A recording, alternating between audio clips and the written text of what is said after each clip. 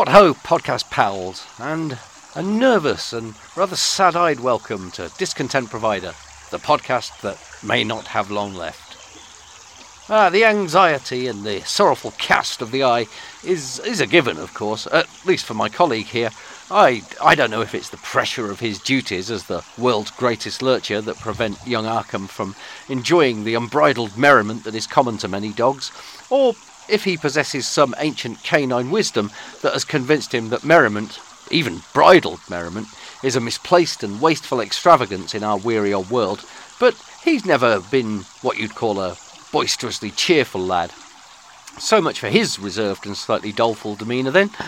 Mine is a little more mutable, of course, as unlike Arkham, I, being human, or reasonable facsimile thereof, have recourse to sophisticated, mood-elevating measures that occasionally bring about at least the temporary illusion of good cheer. You know the sort of thing. Positive thinking exercises, breathing, protective rationalisation, and, should they fail, as 8 times out of 10 they do, bouts of problematic binge drinking. Not an ideal solution, some might say, but given that in 52 years I've never been found hanging from a shower rod, I tell those negative Nellies to fuck off out of it, before pointing out that they're my best friends, that I've always loved them, and then dissolving into tearful incoherence. This week, however, none of these tried and tested methods are working, and the outlook for the continuation of this audio venture seems bleak at best. Now, I know what you're thinking. You're thinking, it's the song at the end, isn't it? Bless him. He's not a particularly strong or inventive guitarist, so coming up with an insightful ditty every week's doing him in. Well, I'm not saying for a moment that there isn't an element of truth to that. Once I've played all the riffs I know in all the different major keys, I'll pretty much be reduced to doing parody versions of public domain songs with uninspired lyrics. So, She'll Be Coming Round the Mountain will become an excoriating condemnation of the baffling attitude of superiority affected by James Cleverly.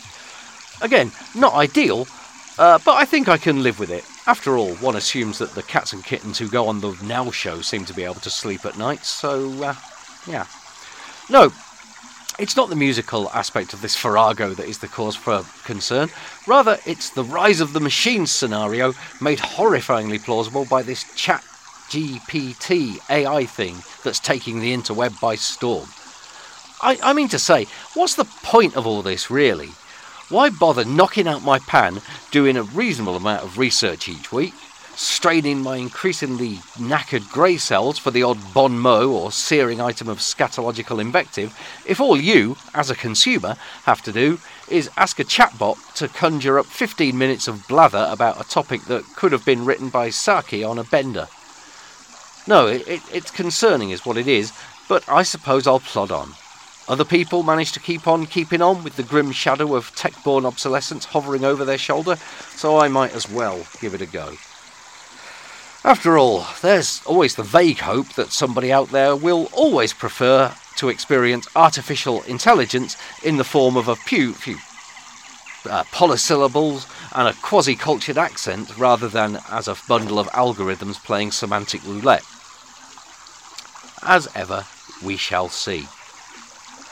And fortunately, this unwonted orgy of self-indulgent a contemplation has led me rather neatly to the topic of another tiresome exponent of flamboyant bullshittery who pretends to be far cleverer than he is. Admittedly, a robot might have done it more neatly, but I'll take whatever my consciousness can belch forth at the moment. Yes, it's been a big few days for Boris Johnson. The erstwhile PM was this week, and in his honour, I'll borrow from the archaic jargon of the public school set, hauled up before the beak and being given frightful beans. Well, he might be given frightful beans anyway.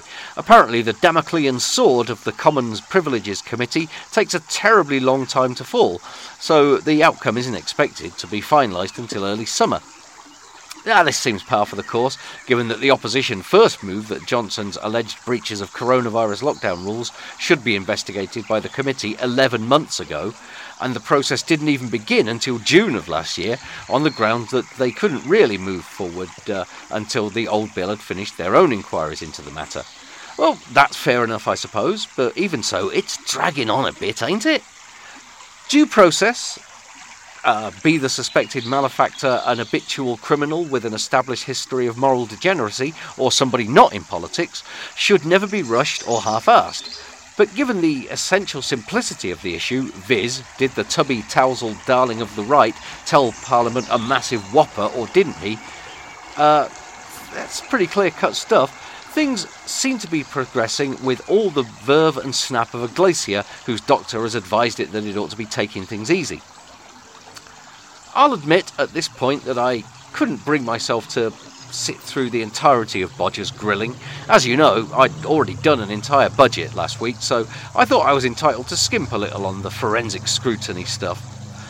By all accounts, though, the clips that were doing the rounds were fairly representative of the experience as a whole. The boy twitched, blustered, stuttered and grandstanded his way through a lengthy interview in which it was hard to tell who was being the most pompous and hair-splitting. You see, to my mind, the whole thing seems rather futile. Little more than a show trial, really. There is no dispute that Mr. Johnson's conduct was exceptionally crass, insensitive and hypocritical, nor do even his most ardent supporters, and he still has them, it appears, make too much effort to defend him beyond offering half-hearted platitudes like, he wasn't the only one doing it, or it's time we moved on. Now, these may or may not be valid points. Anecdotally, I should add that while Arkham and I were enjoying our state-mandated socially distanced exercise, we saw many garden parties going on in our rural rounds. But you'd think that his resignation, his almost belligerent non-apology, and what have you, ought to pretty much have put the tin hat on the subject by now. So is there really any point in dragging it out anymore? The worst outcome that the former PM can face is, as I understand it, being suspended from Parliament and being deselected by his constituency. Now, seeing that the idea of his mounting a spectacular Napoleonic return from exile seems to exist only in the deluded minds of a handful of political colleagues, and that he's already cleaning up on the after-dinner speaking circuit for disgraced lying cunts to an extent that would make Tony Blair blush if the fuck stump were capable of shame, which he doesn't seem to be, what does it matter? He'll either slouch about on the back benches for another 10 years or so, bothering anyone who will listen to him like a maudlin drunk going on about his bitch of an ex-wife at chucking out time, or he'll move into some lucrative sinecure in private life, emerging now and then to spout vengeful nonsense, a quasi-political Flying Dutchman somewhat akin to Nigel Farage. So ultimately, who cares? In a broader sense, it's not about Boris Johnson and his career so much as it is about Parliament attempting, as it always does, to use pomp and procedure to launder its public image in order to maintain an increasingly threadbare reputation. It's about something being seen to be done by an institution that is as flawed as any other and just as keen to big itself up when somebody's caught with their dick in the jam. But even then, said institution's reluctance to admit any fallibility or anything else that might make people wonder why they allow themselves to be governed by 650 random bods whose only real skill lies in saying the right thing at local party meetings, makes this whole thing a nonsense. Even as they prepare to, eventually, bring down the hammer on Boris, yeah, that's right, I've changed metaphors midstream, it's now a hammer, not a sword, the committee are reduced to insane levels of petty distinction and cheese-pairing in order to salvage something of the notion that a parliamentarian isn't capable of acting too dishonourably. It might look awfully important on their paperwork, but I'm pretty sure that to most people, lying to Parliament recklessly, because they were in a hurry or didn't think it through properly, isn't really much less of a dick move than lying on purpose with malice aforethought. In some ways, it could be seen as being even worse. Not only is the net result the same, after all, to wit, a steaming pile of ordure laid on the dispatch box, but it wasn't even laid there competently.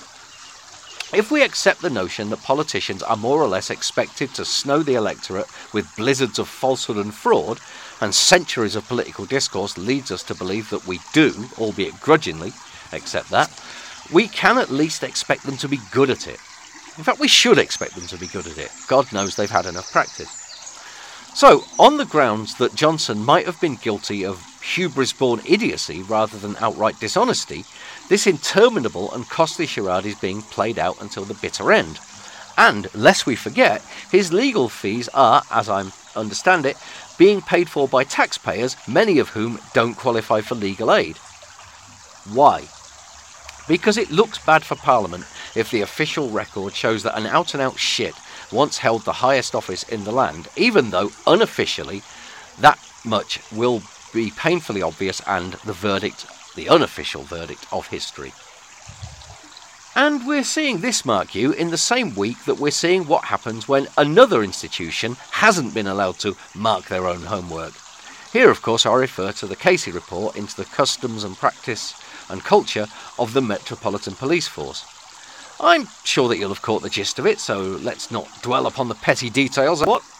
Sikh officers being forcibly shaved by colleagues, institutional racism, sexism and homophobia, or a weird, aggressively toxic boys' club culture wherein pretty much anything short of using the corpses of murder victims to put on puppet shows is excused as harmless bants, things only condoned by the truly psychotic. So let's agree on that to save time, if nothing else. The point of Baroness Casey's report is not so much any of the shocking details of malpractice it unearthed, nor even the strongly expressed recommendations it made to counter them. The point is that it exists, that it happened. Now how the Met moves on from here remains to be seen. I have to say, I can't really see it being disbanded, because that would be a logistical nightmare and render London even more of a lawless hellhole that exists in the most lurid imagination of the most credulous Daily Mail reader.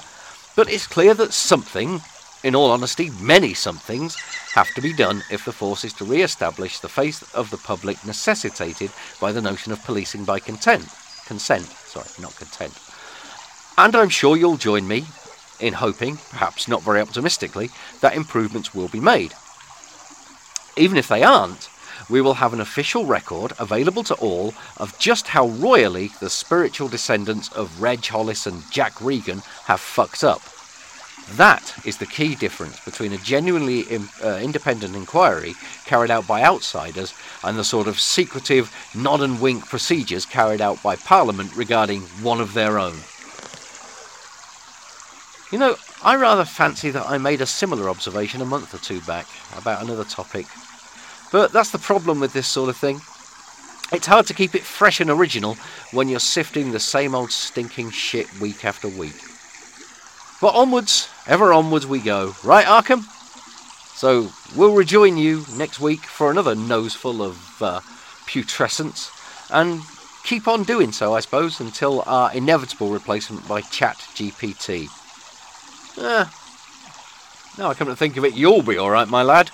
While an automated AI system can cull its information from reputable media sources and express opinions that are wholly its own and should be used for entertainment purposes only, just as easily as the silver fox can, it will be an eternity before any dash chatbot can replace a black and white dog. Cheerio.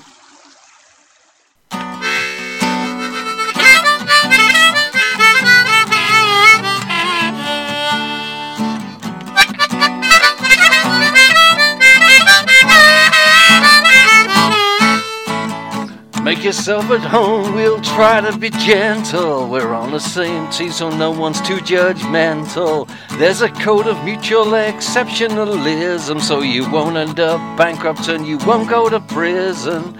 But you fucked up, so we've gotta do something. It won't be much, it won't be much.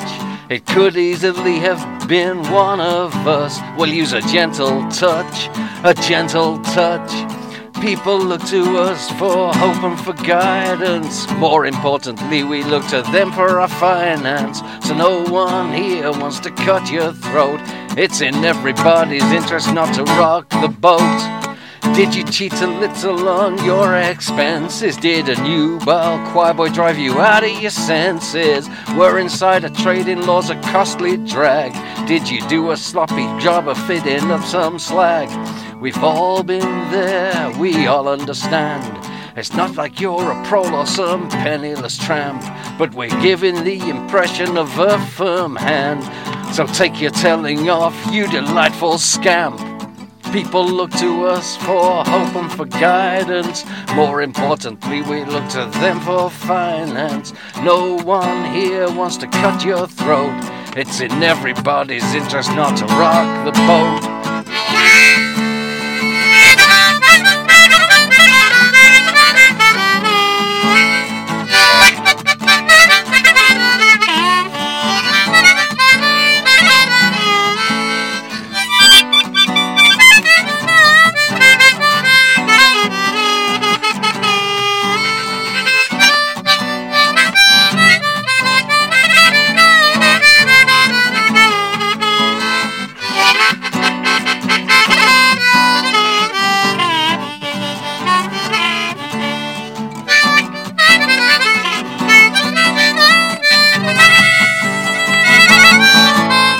This hearing is in session, no more pissing about. There won't be any cozy deals or talking things out. We've got a dose of hemlock right here in this cup. Drain every last drop and shut the fuck up. We're doing the right thing in the public's name. You're up to your neck in it, up to your neck. We're not one of you, we won't play your game. Shit just got real, bitch, it just got real. People look to somebody to clean up your slime. So come out of your stones, it's judgment time. Forget single throats, it's time for wholesale slaughter. If that's what it takes to make you act like you ought to.